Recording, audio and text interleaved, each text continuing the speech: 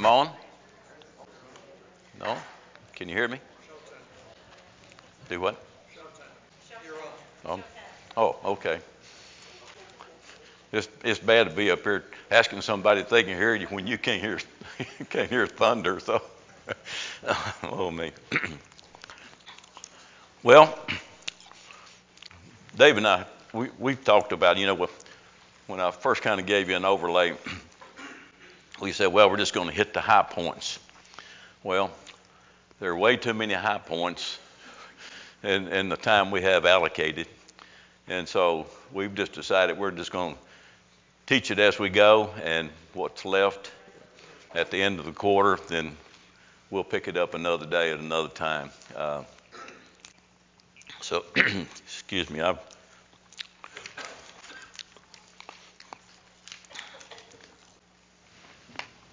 Okay, I think everybody's ready. So when we met last week, things were going pretty good. Adam and Eve had come on the scene. I do this because of my back. So anyway, they had come on the scene. God had created everything, and things were good. But we come to chapter 3, and that's when things start to happen that are not good. And it's an old story that I know we've heard a gazillion times, even from teaching our children to when we heard it when we were children. And it's never changed, and that's good. But we see in chapter 3 as it begins that man and woman fall to the temptations of the devil, and sin enters into the equation. In verse 1 of chapter 3, it says, "Now the serpent was more subtle than any beast of the field which Jehovah God had made. And he said to the woman, Yea, hath God said, You shall not eat of any tree in the garden? And the woman said unto the serpent, Of the field of the trees of the garden we may eat, but of the fruit of the tree which is in the middle of the garden, God has said that we will not be able to eat that, lest we die. And the serpent then said to the woman, Well, surely you will not die, for God does know that in the day you eat thereof, then your eyes shall be opened, and you'll be as God, knowing good from evil." I find it ironic that God chose a serpent. Now, my wife will tell you that there's very little in this world that I'm really afraid of. That's just the way I'm made. But when it comes to snakes, I have no tolerance for them. And I will stay away from them, as far away from them as I can be. I don't like to be around snakes. And many years ago when I was in the Army and we were going through survival training, down at Fort Eglin Air Force Base in Florida, where all the Rangers and everybody goes to do their survival training. They dropped us off in pairs of 2 off the side of a road, and we had to go 20 miles through a swamp to get to the other side where they were waiting for us. We had 24 hours to do it. Well, my partner and I had gone maybe as far from here to that door back there, and I came across the largest rattlesnake that God ever made. I am convinced that thing was 20 feet long. And I'm going to tell you right now, I don't know when he got there, but I didn't slow down. I ran most of that 20 miles, and back then I could do it.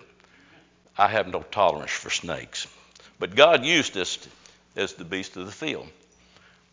And there's been a lot of debate. I've read a lot this past week from different writers and what have you as to what, was this really a snake? Was this really a serpent? And, some even go so far as to say, well, maybe it's just he was using that terminology to relate to something else. Well, I take the written word for what it says. He said it was a snake or a serpent. God made every creature up to that point. So we have to think that, well, the snake had to have been good because he was pleased with what he had done. But the problem was Satan apparently had entered into the snake, if that's the way it really happened. And the purpose of that was to tempt Adam and Eve. And temptation has now, and sin, because they ate of it, and sin has entered into the equation. So the serpent said, he asked Eve, he says, is it really the fact that God has prohibited you from eating all of the trees in the garden? Is it true that you really just partake of the Lord's Supper every first day of the week? Those are two parallel but totally different things. Satan is asking, well, is it really true what God told you to do? I mean, let's use a little common sense. It's just a tree. The fruit is good. You need to eat. So when we run across people today, they challenge us in the same way. They say, do y'all take communion every Sunday? Well, yes. Why? Well, because that's God's directive to us. That's the way it was written into the New Testament. That's what the early churches did. That's what we do. But they question us, and we fall prey to it. And then we start thinking in our mind, well, maybe it's not all of that relevant, but there is no irrelevance to God's Word. It is what it is, and we don't ever want to be caught in the same predicament that Eve was when she was confronted by the serpent. Are you sure that you really have to do this? Well, yes, we're really sure, because that's the way it was given to them, and that's the way it is. So Satan says, well, you're not really going to die, are you? No, Satan is pretty crafty. He can convince us through deception that things are really not what they're really intended to be. And he contradicts what God has said to her. He says, well, you're not going to die. Surely not. The devil took all the truth. He said, your eyes are going to be open to know good and evil, and twisted the words so that even today we'll have doubts about what he really is asking us to do. So if you look at it from the standpoint that it was a lie, then Adam's and Eve's spiritual weakness, they gave in to it, but it wasn't a lie. They were just weak. And that is something that we have to come to grips with in all that we do as Christians even today. We have the written word. We have God's plan for us, and we have his laws and the things that we can do and the things that we can't do. And as members of the Church of Christ, we're noted for being sticklers of following the written word. But you know what? We're also susceptible to temptation. We're also susceptible to being easily swayed sometimes. That's the reason, in my personal opinion, that's the reason it's why we come together the first day of the week, like they always have, because we need this environment. This environment is what keeps us on track every day. That's why we come together on Wednesday night. It's like, I don't want to use, we're close to the Corvette plant, but plug-in cars, they have to be recharged. We come on Wednesday night to get our batteries recharged. I don't know about you, but I look forward to it. And shame on some that don't, that could, if they would. But that's what we're talking about. And we'll get on down just a little further, that when they were conflicted with this and tempted, he asked Eve, when God came, or she came to him, and God saying, is it true that you ate of that fruit? And she says, well, yes, but it was so good, and I was hungry. She's trying to justify it. And I'm thinking of a good way to put this, but she was tempted, and she knew she had done wrong. So when God confronts her with that, what does she do? She does what we always try to do. She tried to blame the serpent. How many of you here, well, several of you I know by looking at you, are old enough that back in the 70s, there was a TV show called The Flip Wilson Show. Anybody remember that? Okay. Well, you know, part of his program was he would dress up like this lady named Geraldine, and he had a counterpart that was, you know, with him, and they were always bantering back and forth, you know, and his counterpart was always saying, well, why did you do that? And he would slap his leg or his purse or whatever he had, and he'd say, well, the devil made me do it. And you know what? Sometimes we may subconsciously, we've got the same attitude, you know.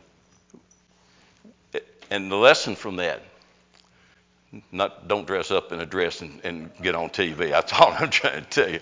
But you see what the point is. We're quick to blame somebody or something for everything that we do wrong. And that's what she was doing. She was trying to put the blame onto the devil. You know, clearly, she had the prerogative. She had heard the word of God himself telling her, you can do anything, eat anything in this garden, but you cannot eat from that tree over there. And what does she do?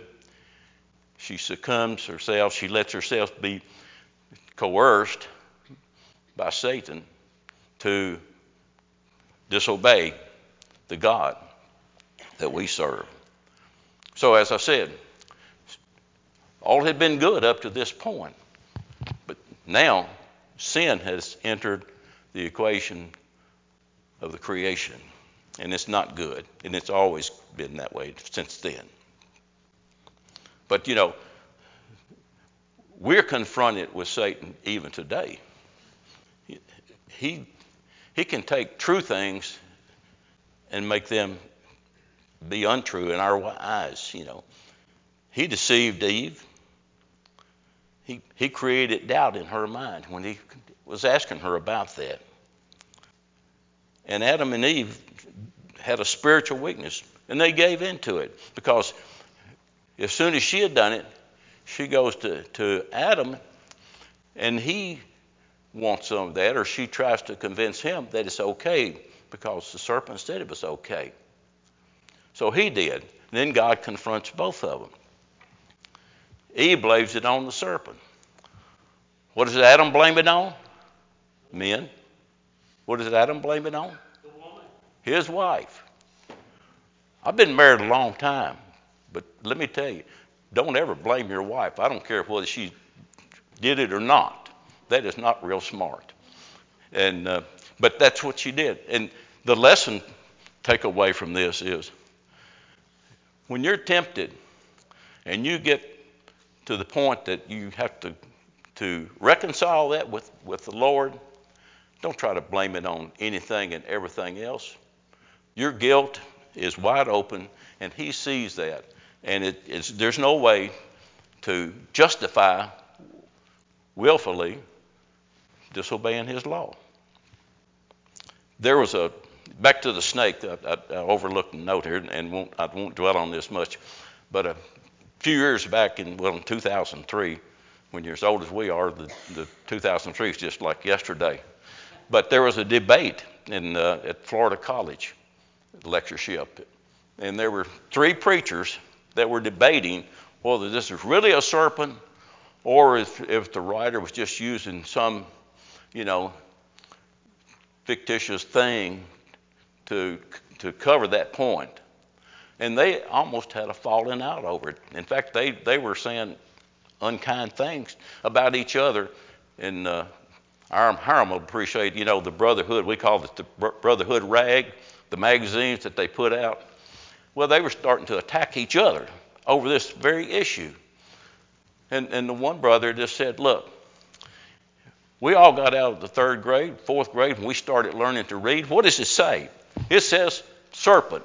A serpent is a snake. Don't try to make it anything it ain't. So, but that's the nature of how we approach a lot of these things. When the woman saw that the tree was good for food and that it was a delight to her eyes, then she wanted it. You know, it kind of falls upon us as people today.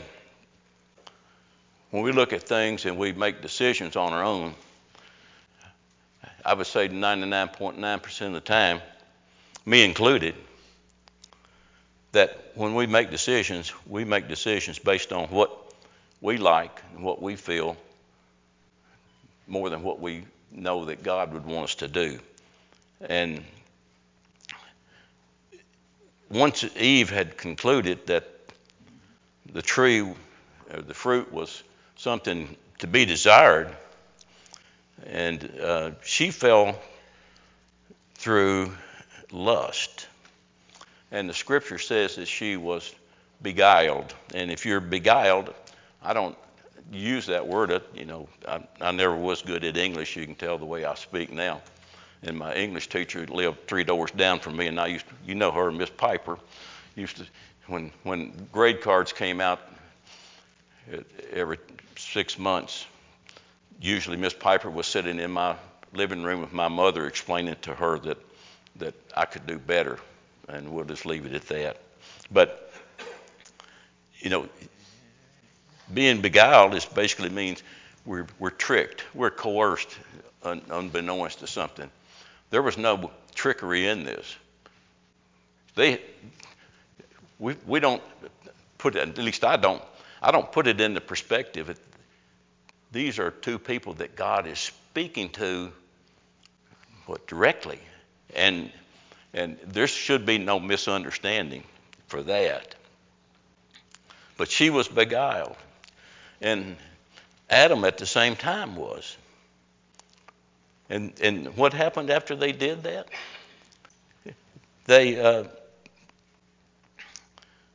Their eyes were enlightened. And they found out what happened to them. What came upon them after they had done this? They what? They realized they were naked. Yeah. They all of a sudden realized, hey, I'm naked. And so God had set a punishment upon them, and which is an example of the fact that when He commands and we disobey, there are always consequences. There is retribution from Him. So at that point, they discovered that they were naked. And the devil had cast down on their understanding of these commands, and through their sins and their failure to follow God, then all of a sudden they were unclothed. In verse 8, I think it is, verse 8, chapter 3 says, "And they heard the voice of Jehovah walking in the garden in the cool of the day. And the man and his wife hid themselves from the presence of Jehovah, God, among the trees in the garden."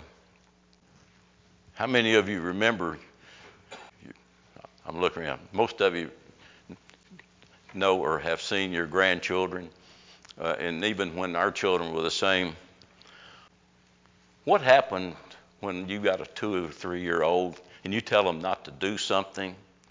What do they typically do when you get ready to punish them? Mine had an invisible light. All of a sudden, they were nowhere to be found.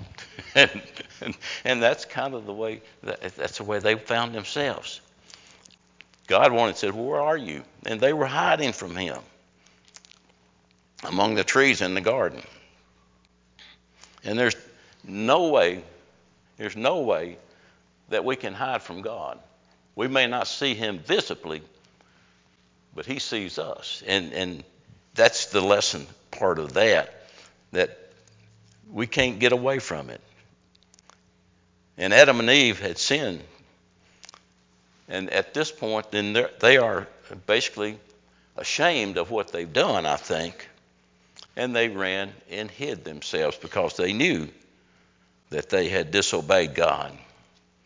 But he knew where they were. It didn't take me long to find my boys because I knew exactly where they would go. And that's I think the point that he's making here, that God knew where they were, but he called out to them so that they could answer for what they had done.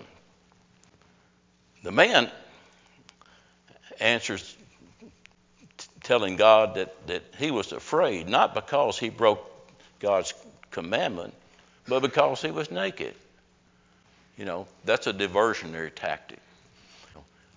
I know I disobeyed you, Lord, but, I had this problem over here. We've heard it all from our children. We've heard it from adults that we work with, people that let you down. They always have an excuse. And that's a good lesson to learn from this. When you do it, you own it. It's easier to straighten things out with God when you sin. Don't we have an avenue of approach to him?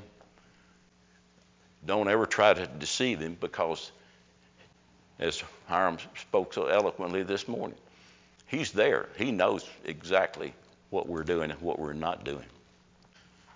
But then he says, have you eaten from the tree that I commanded you that you should not eat? So what do we do when we catch our children doing something that they're not supposed to do? What do they know is coming? There are consequences. There's always a consequence when we disobey God. And God points out their sins to them. Like I said, Eve blamed the serpent. Adam blamed the woman. But there's accountability. And that's the point that you need to hang on to in this part of this whole discussion. There is always accountability. I learned it when I was a child. My children learned it when they were children. My grandchildren have learned it. Their children have learned it. And we as Christians know it as well as anybody, that when we sin or when we do things that are not right, whether it's against a brother or sister or something that we've done in public, there always will be a consequence to that. And that's what is at the very root of this whole problem. It's a matter of blame and the consequences of what we do or don't do. So God puts a punishment on them, on the serpent. What did he tell the serpent that he would do from then on? He'd crawl on the ground. He'd crawl on the ground eating dirt, I guess, for the lack of better words. Yeah. Well, I understand what you're saying, and that may be the case. But he had given them a command. They were naked. But they were naked because they had, yeah. Yeah. All right. I agree with that totally. But so the serpent was bound to be on the ground where all good snakes ought to be from then on. I don't know what he would have been doing if he wasn't on the ground, but that's not an issue to try to discuss today. But there were consequences. What happened to Eve? What was going to happen to her from then on? What's her punishment? Or for women of mankind? Their childbearing was going to become painful, I guess, for lack of better words. I'm not experiencing that, lady, so I don't know how to articulate it very well. But I'll tell you, when our third grandchild, our grandson, was born, he was born on Christmas Day. And we had left Bowling Green, and his mother was already in the hospital in labor. And we were rushing through a snowstorm to get down to the hospital in Nashville. And when we got off the end of the elevator, got off the elevator at the far end of the maternity ward. We could hear her. I think she was like 300 yards away. She was screaming, "Get him out of me," to the doctors.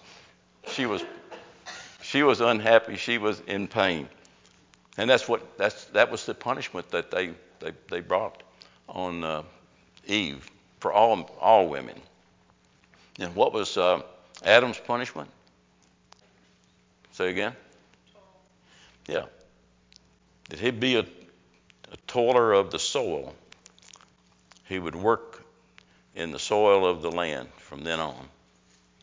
So we see physical pain brought in, and we see a restriction put on Adam for what I presume would have been something more bearable than the hard work that it requires to be a tiller of the soil, especially in those days.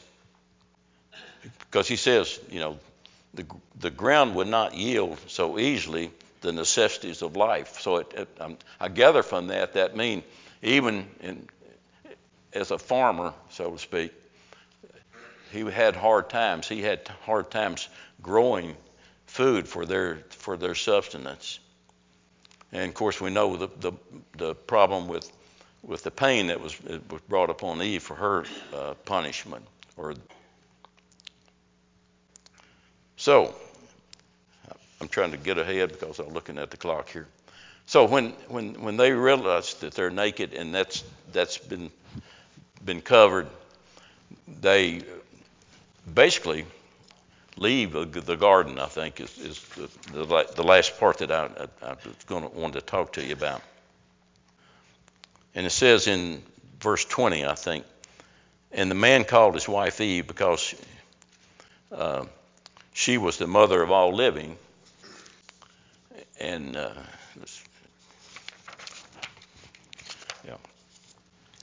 so they were leaving the garden, and that pretty much I think covers everything that I had to talk about on this particular part of it.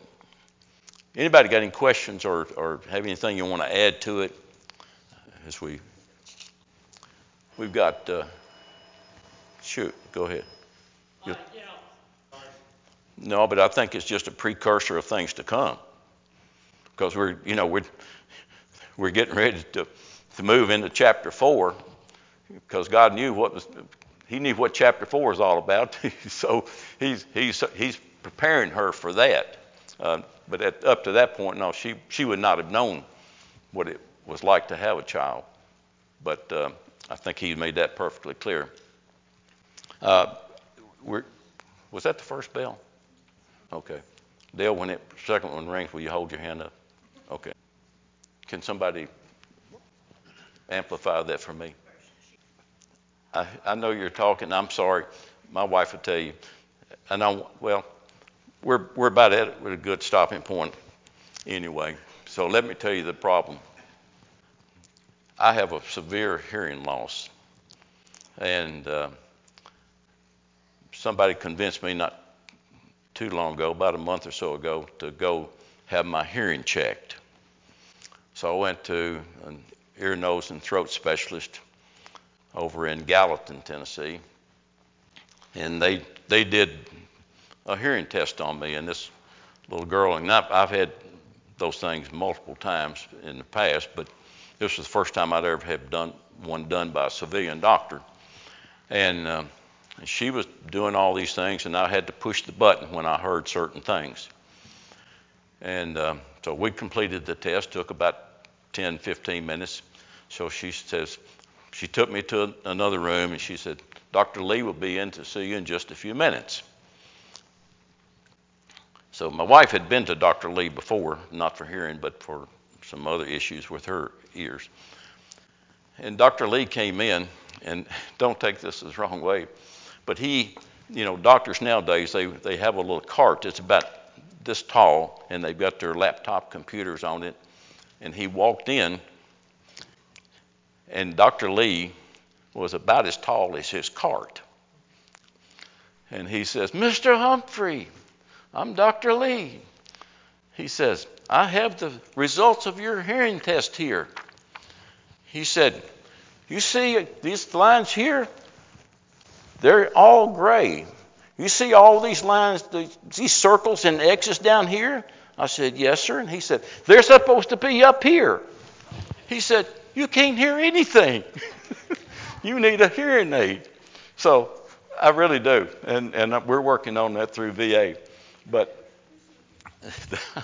that's a hindrance. And I'm sorry, I just can't hear you when you talk from there. So forbear with me, please. But the next chapter that I guess, David, will you pick up there, or you want me to do next Sunday and finish up? Okay. Adam and Eve, are gonna have children, which goes back to the forbearance of the pain that Eve brought on women. So all you ladies can thank her for the pain that you suffered whenever you were delivering your child, if you have those.